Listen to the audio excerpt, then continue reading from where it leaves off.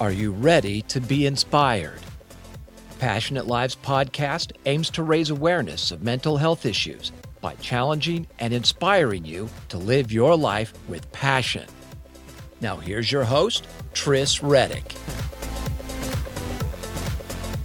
Hello, and with me in the studio is Alison Seiler, author of Cleaning for Your Life. Alison, welcome to the studio. Thanks, that's great to be here. So tell me a bit about the book, Cleaning for Your Life. When I started cleaning in 98, I initially began cleaning as a job, as a hobby, for something to bring in some extra cash. And although my background was secretarial, admin and so on, I preferred practical work, and I was led, after working in the business for a while, to marry up my administration skills and my passion for cleaning and housekeeping, which I found I really enjoyed, and it really suited my somewhat wacky personality. And I wrote the book purely because I wanted to communicate the passion I felt for finding a job that I was able to do well and enjoyed.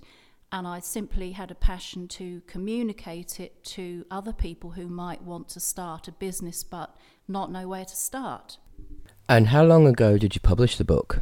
I published the book in 2007, I believe it was now, so it's a few years old, but I was fortunate enough for the book to be approved by the Small Business Development Corporation in Perth, and that was a bonus for me to see my book on the shelf at the Small Business Development Corporation bookshop, and to see people buying the book and looking at the book, and I believe it's gone to several countries. Awesome. So do you get feedback from people that have read the book? Indeed, I have had direct phone calls because I wanted to really encourage people. So I actually put my current mobile number on the back, on the order form, and I had several phone calls from cleaners who were on site at the time asking me, got myself in a bit of a quandary, can you help me out? And also I've had calls where people have said, Alison, I loved your book. I've sent it to my auntie in the States. She wants to start a cleaning business, and it's so well laid out. It's got how to do it. It's got the legal side and all the invoicing and all the pitfalls that one would want to avoid. So tell me a bit about your background. What motivated you to write the book? One of the things that motivated me to write the book was the pure joy and I felt at finding something I was good at and I enjoyed. Plus, it kept the kilos off, which is great as you get older. And this is a job, cleaning and housekeeping is always required, and it's a marvellous all-round exercise. So what was your goal when putting the book together? To help people who wanted to work, wanted something to do, didn't somehow feel they fitted in the corporate, system or the workforce, and I had a fear that I was lazy, and it was simply because I hated sitting behind a desk 8 hours, 9 hours a day. I hated being in one place every day, plus my timekeeping skills were not that great. I'm not a morning person, although I have become a morning person over the years, and going to work is no longer a chore, and I wake up not dreading, oh gosh, I've got to go into the office, oh, that report I haven't written, oh, the typos in that. So yeah, just pure passion and inspiration, wanting to communicate that to the little person out there who may feel like giving up. And where can you buy a copy of the book? Okay, well, my book is listed on a small website called the Australian Online Bookshop, which is for writers, authors who actually live in Western Australia. And the book is all about starting a small cleaning business, either just on your own or with a partner or a friend, how to do it, how to go about it. So it's at the Australian Online Bookshop, And if you just tap in there the title, that's probably easier, which is Cleaning for Your Life. And it will come up and you'll be able to order it for a very moderate, reasonable price, which incidentally is tax deductible. That's always good.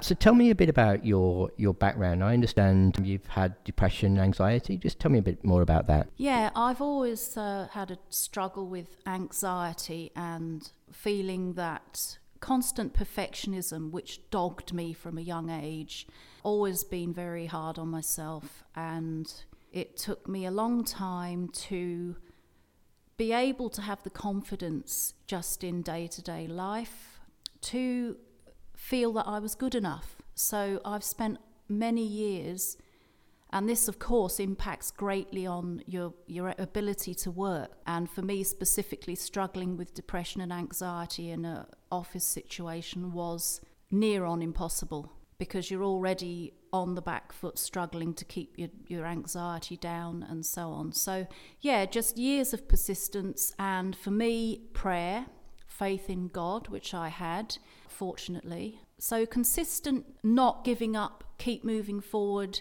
And it is very hard. And I spent many years struggling with mental health issues, feeling like a failure. Yeah, when I found that a job I could do and I enjoyed and I have excelled at, and also now I have members of Parliament as customers, it's a great position of trust, and purely just persisting on with self-help, reading motivational books, and just having that tomorrow will be better. My struggle was real, so if I can do it, anyone can do it. That's good advice there. You mentioned that you had a faith in God. Just tell me a bit more about that. Yeah, sure. I was brought up in a rectory, which in England is a sort of house for vicars, if you like.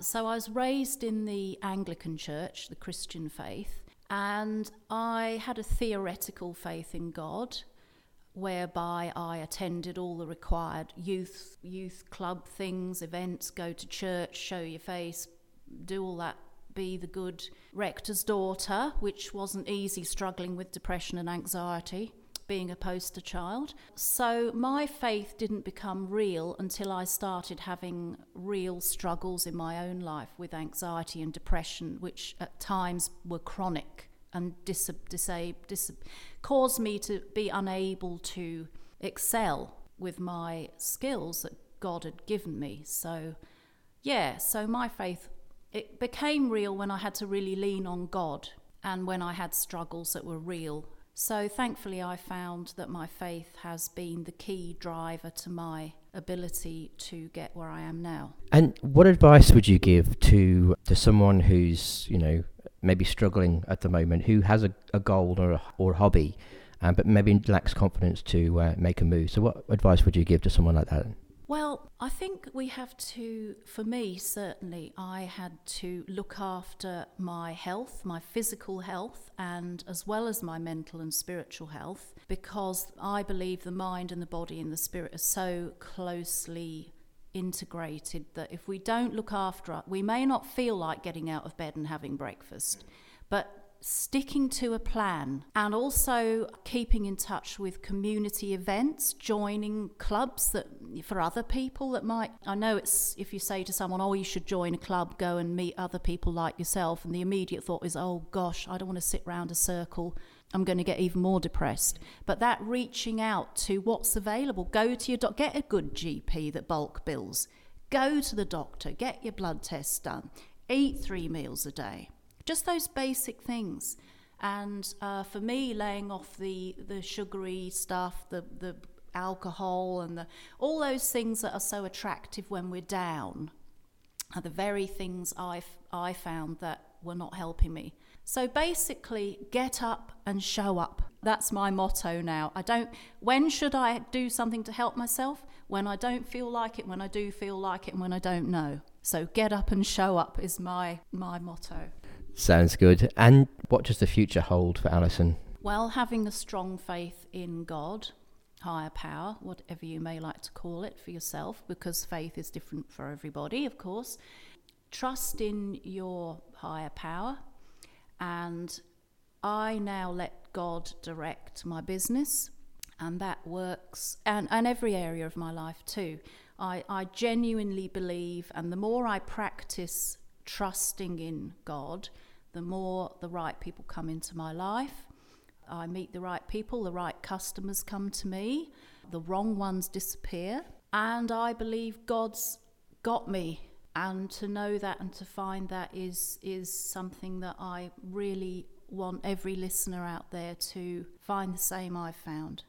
So what's ahead for me? Whatever God's got planned for me. And it's going to be awesome.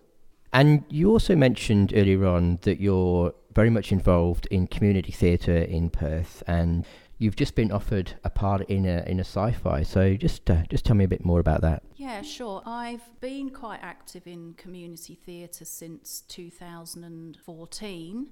I've been fortunate enough, as I've gained in confidence through trusting God, that I am able to have a go at things I hadn't done before. So I joined I auditioned for a couple of theatre parts, and to my utter surprise were offered the several parts, and I've done 4 or 5 parts in community theatre, different theatres in Perth, and that's been 2 of them have been comedies, and I have discovered that I'm absolutely hilarious. And the last part I had was as a Cockney egg. Not the most glamorous role, but certainly I've made some lifelong friends through community theatre, and also one of them, a lady, she's involved in film and television work, so she is a good contact who mentioned.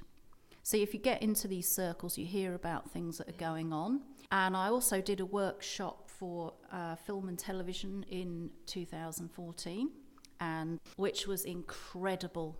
And it was really great to discover that there are other mad people out there like myself. And I would encourage anybody wanting to boost their confidence and work in a team in a fun environment, community theatre is the way to go. It's a fun thing. So yeah, through doing that and accepting non-glamorous roles, not going along, being prepared to just play an egg, which was great because nobody could see me shaking behind all the foam. Yeah, so I went and auditioned for, you can check it out on Facebook, Swan Songs. It's called Swan Songs. It's going to be a pilot TV series, and I auditioned for that, and I've been offered a part in that. And the guys are just starting out, so obviously it's a good time to get involved. So looking forward to playing a part in Swan Songs production. And just keep getting up and showing up. That's a good place to end there. Thank you for coming to the studio, Alison, and we'll post some details about your book, and hopefully you'll get some more feedback from that. Thanks, it's been great to be here. Good luck, listeners. Thank you. You have been listening to the Passionate Lives podcast with Tris Reddick. For more information on what we do, check out our website at passionatelives.com.au or send us an email to admin@passionatelives.com.au.